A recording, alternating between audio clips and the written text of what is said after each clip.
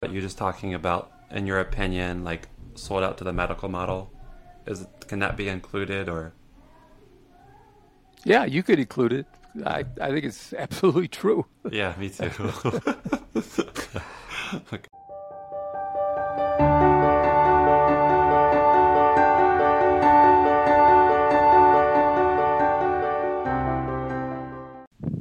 So today, my guest, I have Douglas Breunlin.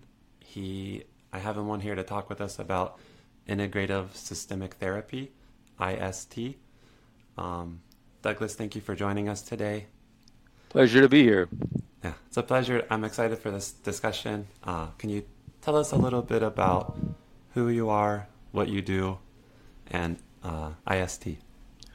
Sure. I have to put this in a timeline, Daniel, because currently where I am, I would describe as the sort of sunset of my career. So a couple of years ago, I was still the program director for a master's in marriage and family therapy at Northwestern University, which I had done for 11 years. And prior to that, I'd been the chief operating officer at the facility called the Family Institute at Northwestern.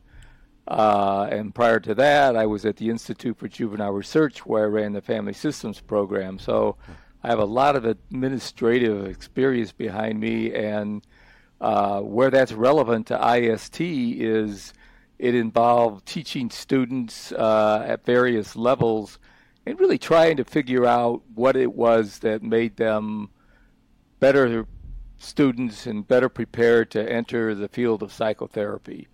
The other thing that's important about those three institutions is I was exposed to pretty high-level people at each of them. So my career has always been blessed by being surrounded by very top-level people who had prominent positions in the field of marriage and family therapy. So none of what I'm going to talk about today comes from a vacuum where I created it and take sole responsibility for it. It's all collaborative work.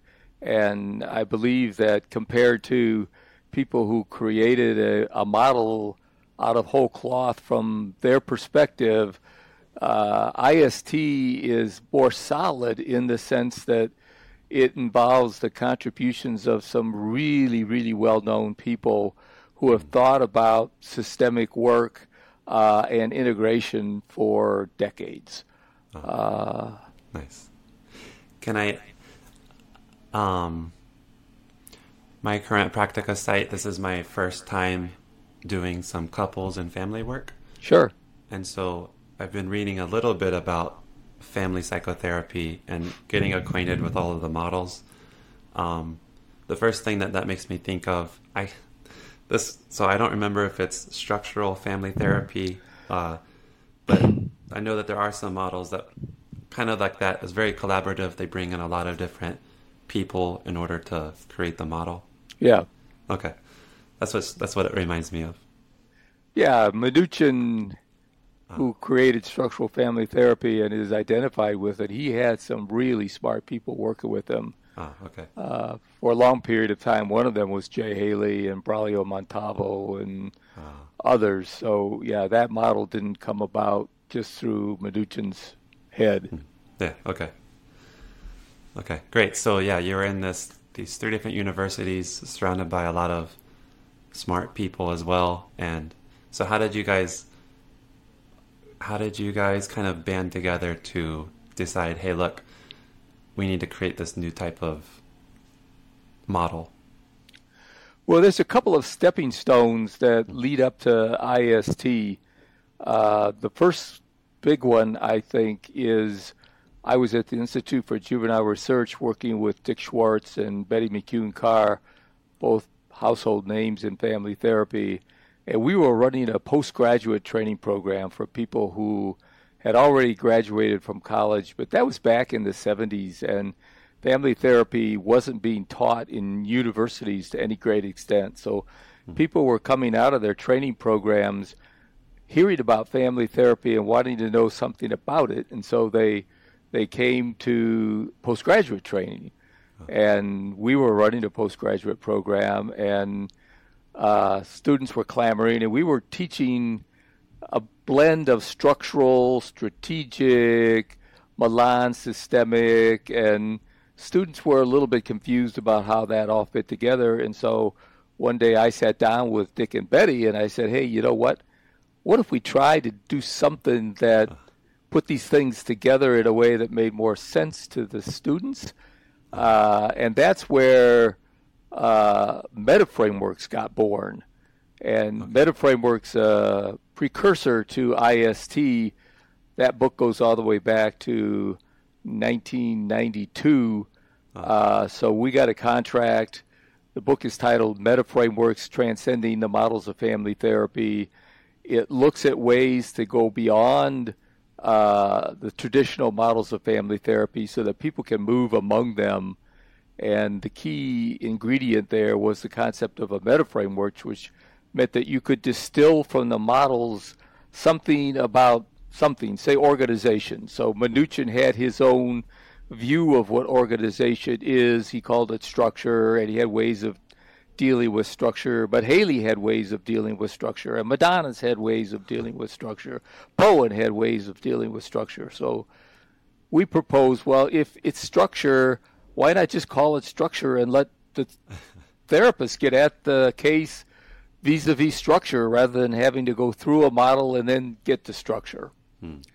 So that book was published in 1992, and I don't know, it was probably in 1999 or 2000 that Bill Pinsoff, who was at the rival institution in Chicago, the Family Institute, sat down with me and said, why don't you come over here?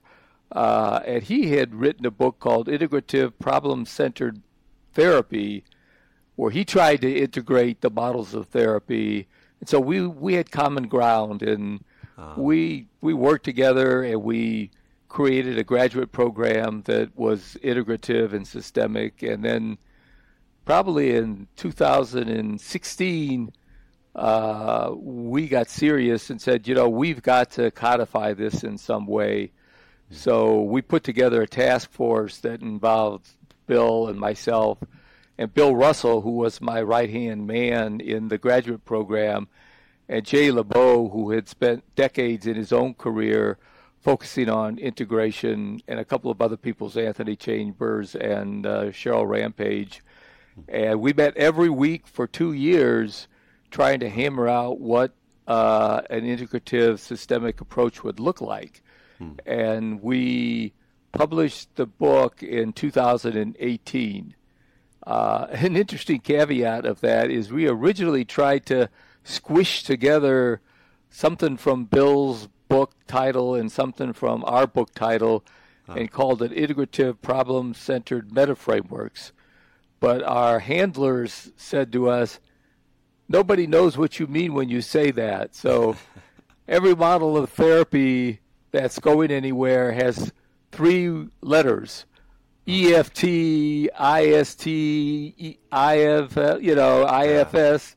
So we had to come up with 3 letters, and at the end of the day, it was integrative systemic therapy. And the APA published that book in 2018. Oh, okay. That's a big deal. That was a big deal, yeah. So. Wow, okay. Yeah, that, if you read, especially across, not even just family therapy, but between CBT and all the EFT, they all have a different way of saying the same thing, or same concept. So that meta frameworks model, that makes a lot of sense. That's really neat. Do you know of anyone I guess you guys are the first ones to come up with pulling the concepts out of all these different models and making it into one type of, here it is. Yeah. Yeah. Wow. That's a big deal.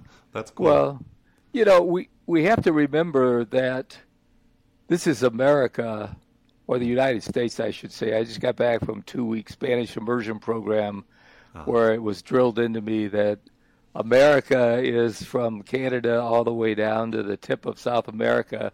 So we're kind of arrogant when we walk around calling ourselves American. We should do that. But anyway, with that little aside, I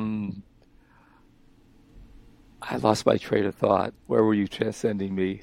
Yeah, I was talking about how you guys are the first ones to yeah. Yeah. Yeah, you know, the reason I said something about this country is it's individualistic, capitalistic, market-based economy, and so everybody is trying to make a buck on something, and so to have something that transcends is to give away your buck, and so like Sue Johnson markets EFT all over the place, and she wants people to be EFT therapists. And she wants EFT to be doing. And they're like CBT, DBT, they're all doing the same thing. And you have to give up something. And I think part of what made it possible for us to give it up is we had this group of collaborators who none of us were completely invested in having created a model of therapy. So if we could bring it together, let's bring it together. And that's why I think it's somewhat unique in the field. Yeah. My mind's kind of going in different directions right now. I spoke with Dr. George Soberschatz. Have you heard of control mastery theory? I've heard of it. I don't know a lot about it. He talks about his main interest is trying to understand what makes psychotherapy work.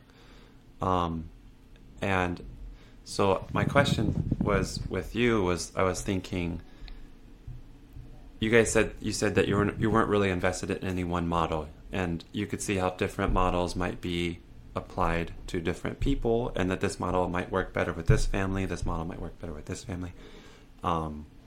So have you found what it is across models that seems to work? Well, I mean, the research is very clear about this, that the common factor that most predicts outcome is the therapeutic alliance. And in some studies, it's upwards to 30% of the variance. So you can't do psychotherapy and be successful if you can't have an alliance.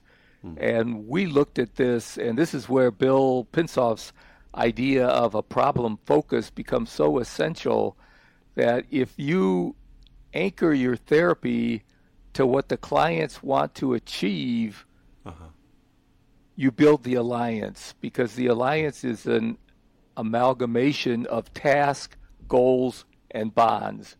And we always think about alliance having something to do with the bond you form with the clients. But if you're not aligned with the goals that they have, and if you're not aligned with how they want to get there, your alliance is going to suffer. And we've developed alliance measures at the Family Institute that are quite sophisticated, and you can easily see when you have a good alliance with somebody and when you don't. And it is often about, you're not doing in the therapy what I want to get done. So IST is grounded in the notion that you ask the clients, what are you here for? What can I help you with? Rather than, I'm a CBT therapist, I'm going to help you get better by applying CBT to whatever you're bringing through the door. You know, a lot of people don't do well with CBT. A lot of people don't do well with a lot of models. And if you're not prepared to be flexible with them, you know, there's a reason why 70% of all therapies seem to work when we forget about the 30% that doesn't work. Something's going wrong there. Yeah, I read that actually. I think in the book it said like, across, you know, either CBT, EFT, they help 2/3 of the people that they see, but then a third, what do you do with the other third? Yeah. You just try harder if you're into you keep counterproductive, because the clients are already saying, hey, this isn't helping me. Mm-hmm. That's a very good. I remember when I was first coming into school, and I worked with a supervisor who was he was very like eclectic, he tried to be integrative, and I remember wondering, is this just kind of because you don't know any one model well enough? So when you come across an instance where it's like this doesn't seem to be helping, I'm just going to switch to this other. I'm going to pull from this other modality.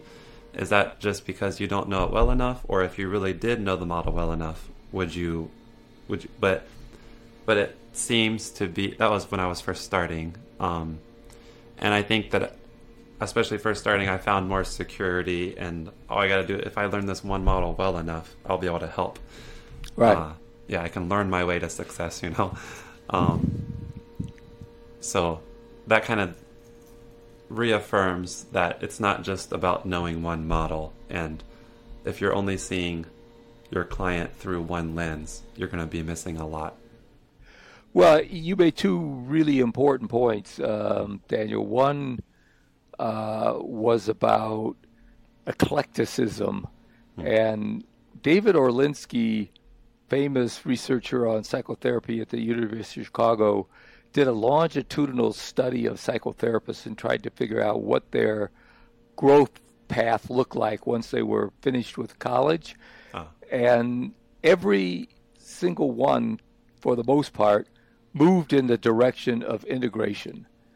And so they may have called themselves eclectic, but what they were searching for was some way to do more than one thing. And what IST brings that I think is better than eclecticism is a more systematic way to make your choices.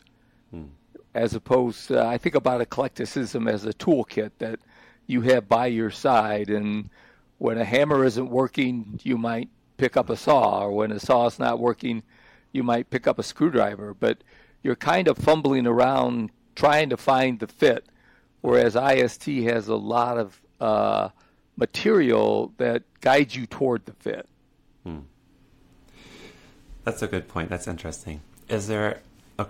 So IST, we've talked a lot about kind of what was lacking, why you guys kind of developed this integrative model, meta frameworks. Can you maybe give a definition of integrative systemic therapy, and aside from the fact that it pulls out the structure and the different concepts and components of all models, how is it different? Maybe what sets it apart? Yeah, how is it defined? Well, I think the name says a lot about answering that question. First of all, it's integrative, which means that it tries to transcend the models. And secondly, it's systemic.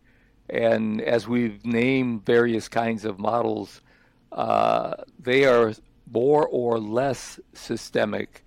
Like CBT, for instance, generally you do CBT, you bring a client who's anxious or depressed into your office, and the boundaries of your work center around the cognitive processes of the client. So they don't look at the context in which the client resides, the family, the work context, the network of peers. When you're systemic, you're ecological in the Breunlin sense of the word. You're looking at the entire ecology and asking yourself, when and why would I start my CBT with an individual, but then perhaps say, you know what, I think we should bring your wife in because you get anxious whenever you have an argument with her. And what is that all about? We could try and solve this problem at one end, but we could also try to solve this problem by looking at what is it about the interaction between you and your wife that's generating all this anxiety. And maybe the client simply doesn't know how to stand up to his wife in a more adult to adult conversation and gets bowled over and feels paralyzed. That generates the anxiety. Well, you can't really help that person simply by helping them get more cognitively restructured and strong, because it's part of the relationship. And by the way, lots of studies have shown that couples therapy for a person who's depressed is just as effective as CBT for a person who's depressed. Oh, okay, wow. And you've got a twofer going there, because a lot of times people don't talk about their therapy with their spouse. They kind of keep it off on the side, and so the spouse is in the dark about what's my partner really working on. And it's much better for them to know, because the client is evolving, and we think so should the relationship. I wonder, you mentioned studies that show that it's just as effective. I wonder if they looked at relapse. I imagine that, because I've heard of, CBT now builds in relapse prevention, because relapse was kind of a big deal. And I imagine that if you do CBT with an individual and they have good outcomes versus doing CBT with a couple and they have good outcomes, I imagine the couple would have less relapse. Well, if they've changed their rules of engagement and they believe that the new rules of engagement are fostering a more intimate, harmonious relationship, then they're positively reinforced to do that. And, in IST, we talk about couples coming in and they bring with them a problem sequence. They're doing things in such a way that they're always getting themselves into relational hot water. And we try to help them. We don't suggest it. We help them collaborate and create what we call a solution sequence. And that's a way to go about things in their relationship that leads to a better outcome. And when the solution sequence is found to work, reinforcing it and making sure that they continue to apply it is really important. But, I always tell people there's no cure for life.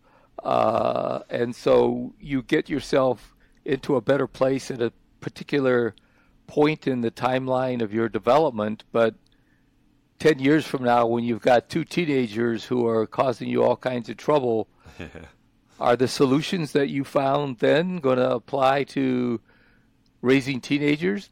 Not so much. I talk about the Fram oil filter commercial. You're too young to remember this, but there's this guy, he's a mechanic, he's standing in front of a big engine, and he says, "See this engine? My client just paid me $500 to fix it. See this filter? Cost $5. If he had come to me and changed his oil filter, he never would have had to have his engine rebuilt." So I say to people, come back to me before things get bad. We'll do a tune-up. And to me, that's the kind of relapse prevention that IST people have built into their way of thinking about therapy. Okay. Today, 70% of my caseload are former clients returning for an episode of therapy that they got stuck on a point in life where they didn't know how to deal with it. They had a loss, or they got diagnosed with an illness, or they got divorced, and you can work and work and work, but sometimes the templates that they learn in their original episode of therapy are not adequate to help with these new problems. Yeah, and that 70% of your caseload, that speaks volumes to your therapeutic alliance. Exactly. Because I get people all the time, because of my age, who've been in tons of therapy And I always ask them, so what kept you from just going back to see your previous therapist? Yeah. And they always say, my previous therapist took sides, or my previous therapist just listened. They want somebody who's going to roll their proverbial sleeves up and engage with them in an active problem-solving exercise. Yeah. And that's kind of what IST people are known for, and why a lot of people say, okay, we have another issue, let's go back to Doug. Yeah. Yeah. Good. Does IST have like a typical 8 to 12 sessions type of framework? Well, IST, they're the pillars of IST, and they're kind of like the conceptual foundation of the approach. And so there's an epistemological pillar, that's the nature of reality. There's an ontological pillar, that's the nature of things. There's a sequences pillar, a causality pillar. But the pillar that's really important is the constraint pillar. And we're somewhat unique in how we look at what makes people tick, because if you're asked the question, why do you lie all the time? Would you rather answer that question or the question, what keeps you from telling the truth? So the constraint question is the second one. That if you look at people, classic example, you'll hear this over and over again in couples therapy. Why did you call me before you came home from work? I don't trust you. Well, that person is calculating, if I call my wife up and say, hey, I'm going to be a couple hours late, she's going to foster all kinds of fears. If I try to finesse it and don't tell her, I have less chance of getting in trouble. So what kept you from telling the truth? And what you find is when you try to implement a solution sequence and you have trouble doing it, the next thing you do is start to look for the constraints. What's keeping this couple from being able to implement a perfectly normal solution sequence?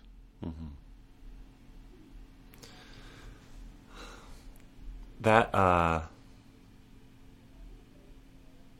makes me think, so that kind of naturally goes along with the way that I view therapy, as I view perhaps people. This is maybe like a positive view of human nature, but people have the tendency or proclivity to grow naturally. There are just at times they get blocked. And so I think if I can remove the block, they'll grow. Right. But I've never thought of the next step being, okay, if that is the case, how can I frame questions to, what is the block here? What's keeping you from doing that? Right. So I like that. That's cool. That's helpful. The thing that brought that up, another thing that brought up for me is, I can see that, especially doing couples work or something, if you ask the husband, what got in the way of you calling your wife and being honest with her, if his answer was then, well, I just didn't think that she could handle it, or I thought that if I did that, she was gonna, become fearful, kind of fall apart, and then I would have to try and pick up the pieces. I can see that as coming across like blaming her, and if she's already feeling like I'm the problem, do you run into that? Well, if you only look at it from one angle, you're always at risk for somebody feeling blamed. Yeah. And the trick of doing any kind of systemic therapy is to be able to navigate the relationship in such a way that both people feel that their perspective is being heard, that they have a voice in the therapy, and that they have a say about where things are going to go. And so you would never want to get to the point where you're at risk of asking that question and the wife is going to say, now you're blaming me. You've not done your job as a therapist if you end up at that juncture. Okay. And, one of the things that IST pays particular attention to is we have this really simple blueprint for therapy that has hypothesizing, planning, conversing, and reading feedback. And the way you converse, the intentionality of that is what keeps you focused and systemic and integrative. And when you forget that, then you could easily drift into cul-de-sacs where you're in trouble. Uh-huh. Okay. Can you, so as an example, so that just, I'm thinking, it's not just, okay, yeah, maybe when you call and you tell and you're honest and you tell your wife you're going to be a few hours late, and then she starts to become fearful in these different things. What is it about, and then it's not really that it's her fault, but what is it about him telling you that makes you feel that way? And it's like the intentionality behind the conversation is not to lay blame anywhere. Right. It's just is that kind of like what you're getting at? Yeah. Okay. I understand. Can we go? We're talking about it already, but just to kind of clarify the systemic portion of integrative systemic therapy. I think something that I want to highlight is how you mentioned, if you have someone calling you up saying, hey, I want to see a therapist, I'm feeling anxious. Normally, for someone who doesn't practice IST, let's say, perhaps the chances of them saying, okay, yeah, come on in, we'll see you, and then they just do individual therapy is pretty high. But for an integrative systemic therapist, you're going to be asking, okay, like, are you married? Do you have children? And you're going to do your best to incorporate the whole family. Is that right? Well, one of the guidelines of IST, and we have this thing we call the matrix. If you want to see the issue, it's better if it's in front of you. Otherwise, you're relying upon the perspective of one person to tell you what's going on out there. And it's very likely that they're going to have blind spots and you're only going to get part of the picture. And so if somebody calls me up and says, I'm feeling anxious and depressed, I'm confused about where I am in my marriage, I want to talk to somebody about what I'm going to do, we always have this conversation, well, have you ever thought that it might be beneficial to bring your wife or your husband to the session? And so we'll try to build the therapy. Of course, we talked earlier about the alliance. So if somebody says, no, I've got to see somebody on my own before I consider bringing in my wife. Well, the alliance priority guideline says don't do something in the therapy that's going to damage the alliance, because that's the thing that's going to get you across the finish line in the long run. So you would grant the client the wish to come in, but it would always be in your head that at some point, I don't think I'm going to be successful with this person's issue without the spouse being part of the treatment. Yeah. And so let's say that you have a client who calls and maybe they've had depression or anxiety for the last 10 years, and they're in their early 20s. So it started when they were a child maybe, and they've been married for the past 3 years.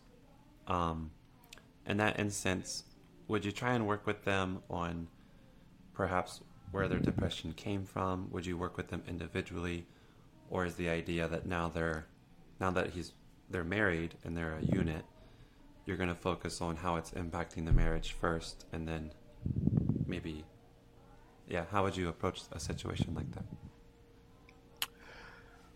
Well, there's a ton of ideas implied in your question, which is a very good one, and you have to unpack a little bit the nature of IST in order to come up with an answer.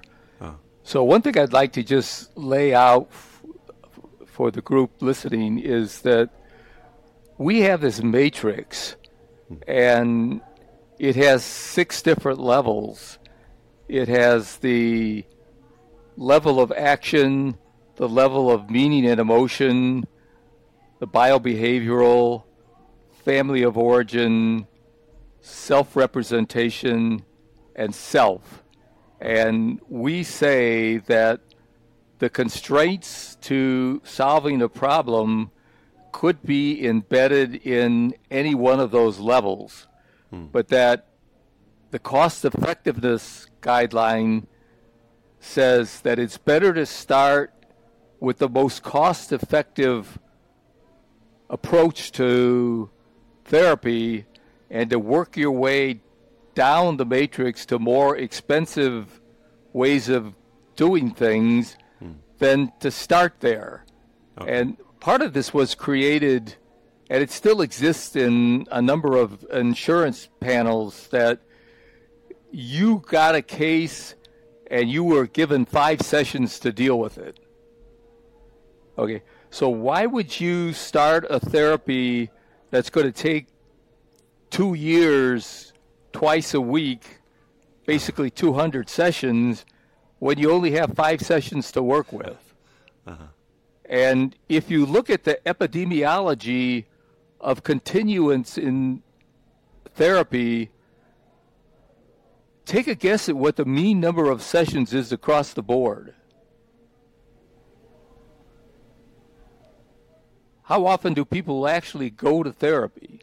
Yeah. 7, between 7 and 8.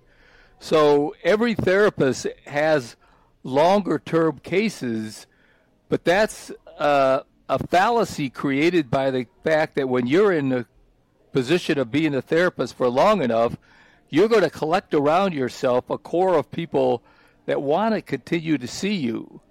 Doesn't necessarily mean they need to see you, and it may only be supportive therapy that you're doing. Uh-huh.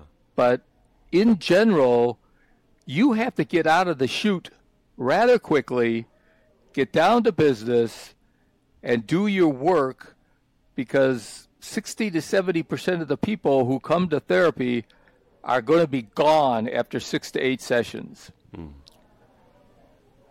And unfortunately, these models that were created to be long-term models and to view depression or anxiety as generated intrapsychically through, say, childhood experience or trauma or whatever, it may be necessary to commit that level of energy to get to the constraints related to trauma or early childhood experience, but it shouldn't be the thing that guides you in the get-go.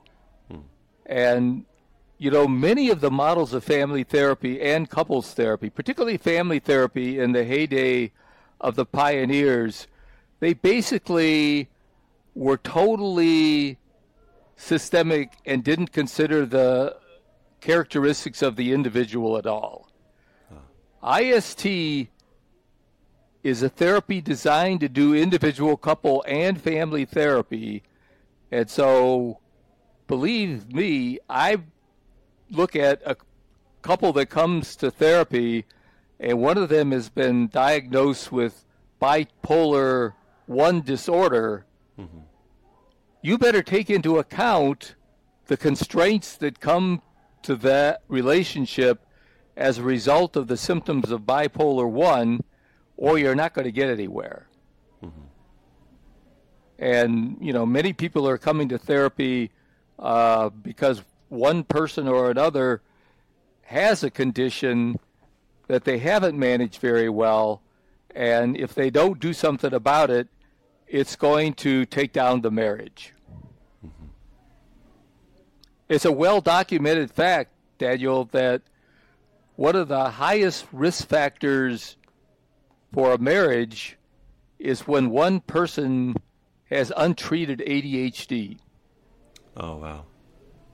And if you don't treat the ADHD, then that person's hyperactivity, that person's ability to attend to be sensitive, to contribute, is all compromised by the constraints of ADHD. So by no means are we saying that we're going to forget all this other stuff because we think it's not relevant. We're just not going to make the assumption that we must and should focus on that in the outset if we can get the job done in some other way. Yeah. Okay. That's more cost efficient. Yeah. Cost efficient, yeah. Because remember, we live in a system. We as therapists live in a system, and the institutions we work for, the insurance company, that they're all part and parcel of what we're able to do. Would it make a difference if, let's say, you were at a private practice and you took only cash payment? It would make a difference because you would not have to live within the constraints of an insurance policy. Yeah. I mean, that's what I do because I've been in practice for many years. I've put my stint in community mental health agencies. I've worked in urban centers, and now, I have a clientele that largely pays me out of pocket. And it's a lot easier than Diana, who works more with an insurance-based group of clients, and she's always having to take into account the constraints of their insurance. Yeah. Yeah. Okay. And when you get licensed, your early trajectory is going to be, through that window. But take hope. As you grow and mature and develop your reputation, other pathways to do therapy are going to be possible for you. Yeah. Take hope. So you guys set out to transcend the models of therapy. Do you believe that you have done that adequately, and that you have does IST look the way that when you were first envisioning this process, does it look the way that you hoped? Do you think you've done a good job of it? Well, I think like anything that's organic and alive, there's a continuous development involved. And, we wrote the Yellow Book in 2018. It was published. My colleagues and I wrote another book called Integrative Systemic Therapy, a Handbook for Change. That book looks the same in some ways to the original IST book, but there are wrinkles in it, and there hasn't been anything yet that we say, you know what, we were really wrong about this, and we need to just scrap it and go somewhere in a different direction.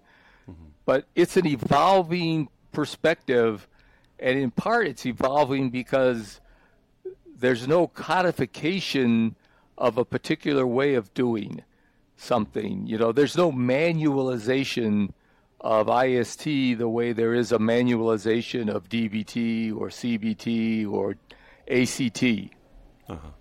Okay. And you were telling me kind of offline about some upcoming books that you have. Can you tell me a little bit about that? Well, we've created what's called a TFI book series, which is really a set of books that are all devoted to doing something in the realm of therapy through the lens of IST. So the book that I just mentioned was the first of the series to be published. There's a book that's just coming into the series editors, of which I am one, to be reviewed. That's on the supervision of IST. There's a book on working with individuals using IST. There's a book on working with couples with IST. There's a book on cultural sensitivity with IST. We haven't gone beyond that point, but we envision that when the series is complete, after 10 years from now, there will be 8 to 10 IST-related books on various aspects of IST. Yeah, wow. Wow. That's good. Like even supervision. Do you have your own kind of like supervisory model that you're working on? Well, yeah, I think the key thing with training somebody to be an IST therapist is to make sure that they learn the gears of the method and the perspective, I should say. And so there's this thing called the essence diagram, the blueprint, the matrix. We've touched on all of those, the guidelines, the pillars. So through the process of supervision, what you're generally trying to do is over time mold the person so that they adapt a flexible outlook on how they should be doing therapy, and therefore end up being both systemic and integrative. Mm-hmm. Okay. They're like you, though. You know, they want somebody to hand them a model. They want to learn it, and they want to tell themselves, as long as I have this, I am armed and ready to go to be a therapist. Yeah. And it's like we believe that whereas Orlinsky found that most therapists do come from their training with one model in mind, they eventually are failure driven. You know, they realize that they have enough experiences where the model doesn't take them all the way and they need to find something else to do. We start out by saying it's better off if you realize that this is your destiny and learn how to be integrative and systemic now, because life is going to force you into that eventually. Yeah. And so let's say someone like me who, after I graduate, if I wanted to get training in IST, what does that look like? Well, that's a good question. Right now, there are a number of graduate programs, mainly in marriage and family therapy discipline, that have an IST focus, but that's not what you're doing. Tell me again, you're going to graduate with what degree? Yeah, I'm getting a PsyD in clinical psychology. A PsyD, okay. And is there any emphasis in your PsyD curriculum to cover things that are systemic or integrative? Not that I know of. Yeah. Well, you can't do everything at once.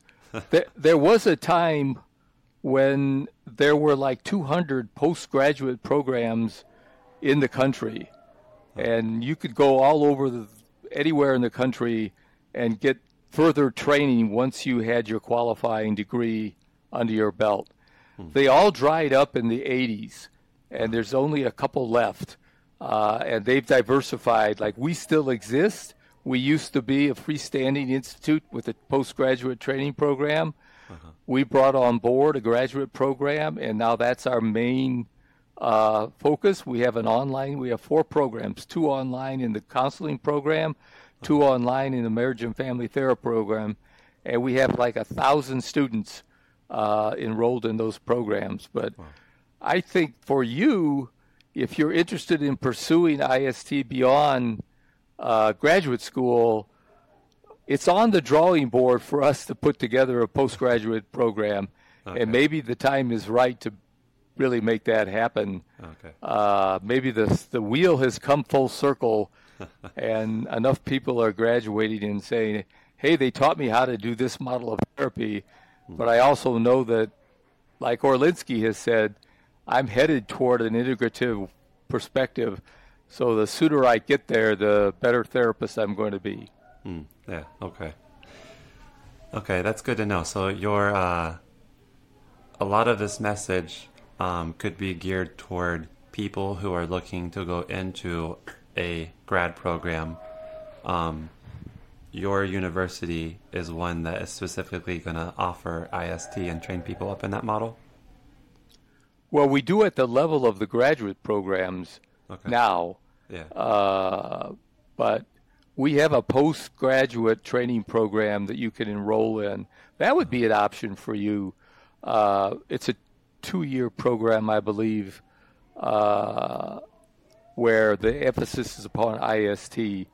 You get supervision, you get classes, and that may exist at other places around the country as well. Just thinking about, okay, for people who listen to this and they're pumped up and they want to go to some good training, who is this message directly for? Like, can someone who's out of grad school then get training and supervision in this, or is it mostly for people looking to go into grad school? Yeah, just thinking about that. I think this should help people think through what kind of graduate program do I want to have. And I do believe that the pendulum is to some extent swinging back toward a more inclusive way of thinking about therapy with less emphasis upon evidence-based practice. It's my personal opinion that the field of psychotherapy sold out to the medical model and decided we have to prove that what we do works. And so we're going to have these evidence-based treatments. We're going to undergo randomized clinical trials to prove that they work. There's a whole list of them out there that you can look at. But if you say to yourself, I'm just going to go to a school that teaches an evidence-based practice, you're still going to find yourself in the same dilemma of what do I do when I get all these cases where my model doesn't serve me well. And you will, inevitably. You're just talking about, in your opinion, like sold out to the medical model. Can that be included, or? Yeah, you could include it. I think it's absolutely true. Yeah, me too.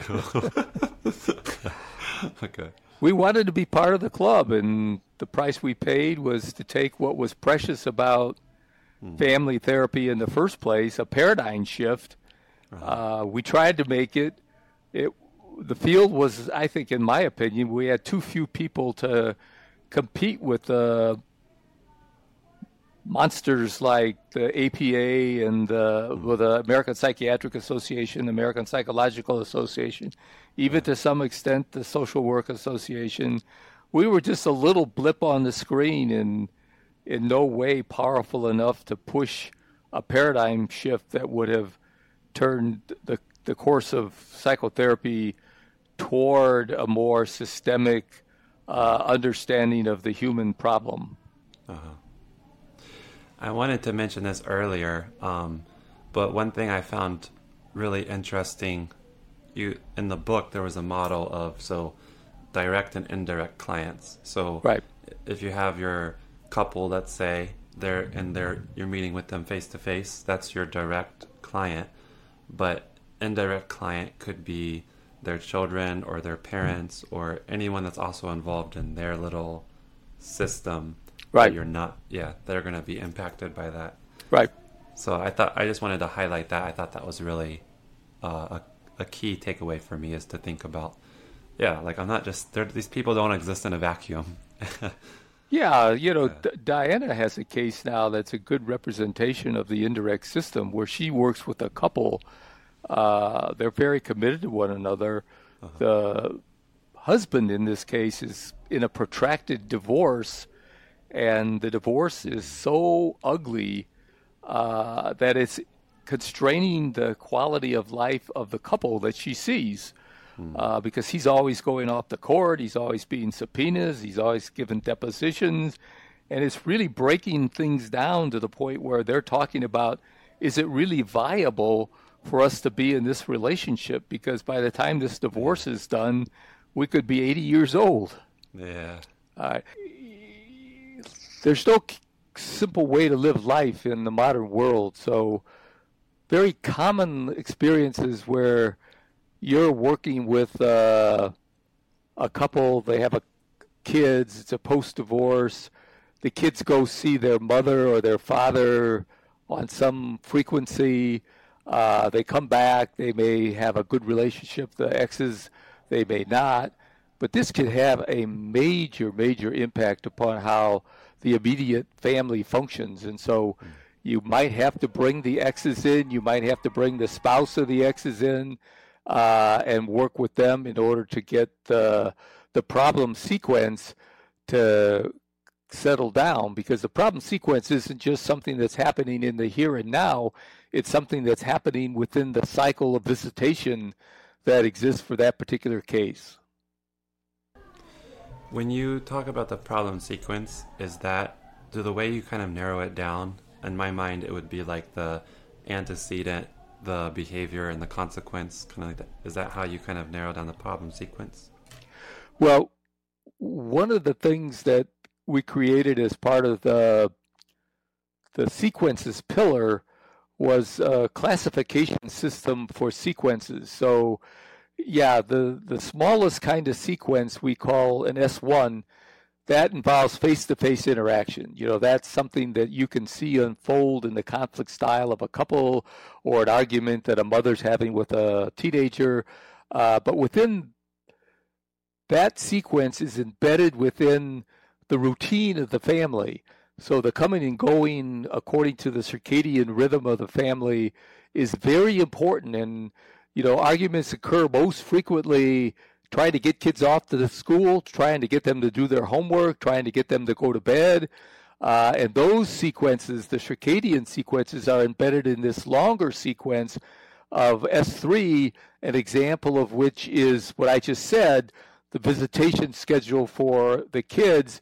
But it can be an anniversary reaction, it could be episodic violence, it can be episodic alcoholism, and then the final sequence, which is a transgenerational sequence, simply says that, you know, Bowen was right. Things get passed down from generation to generation, and you got to take that into account. So when you say the antecedent consequence, yes, but that antecedent may be related in the sequences in a very complex way. That makes sense. Yeah, it's a lot more complicated than just let's look at this problem sequence in a vacuum. Yes, you just can't do that.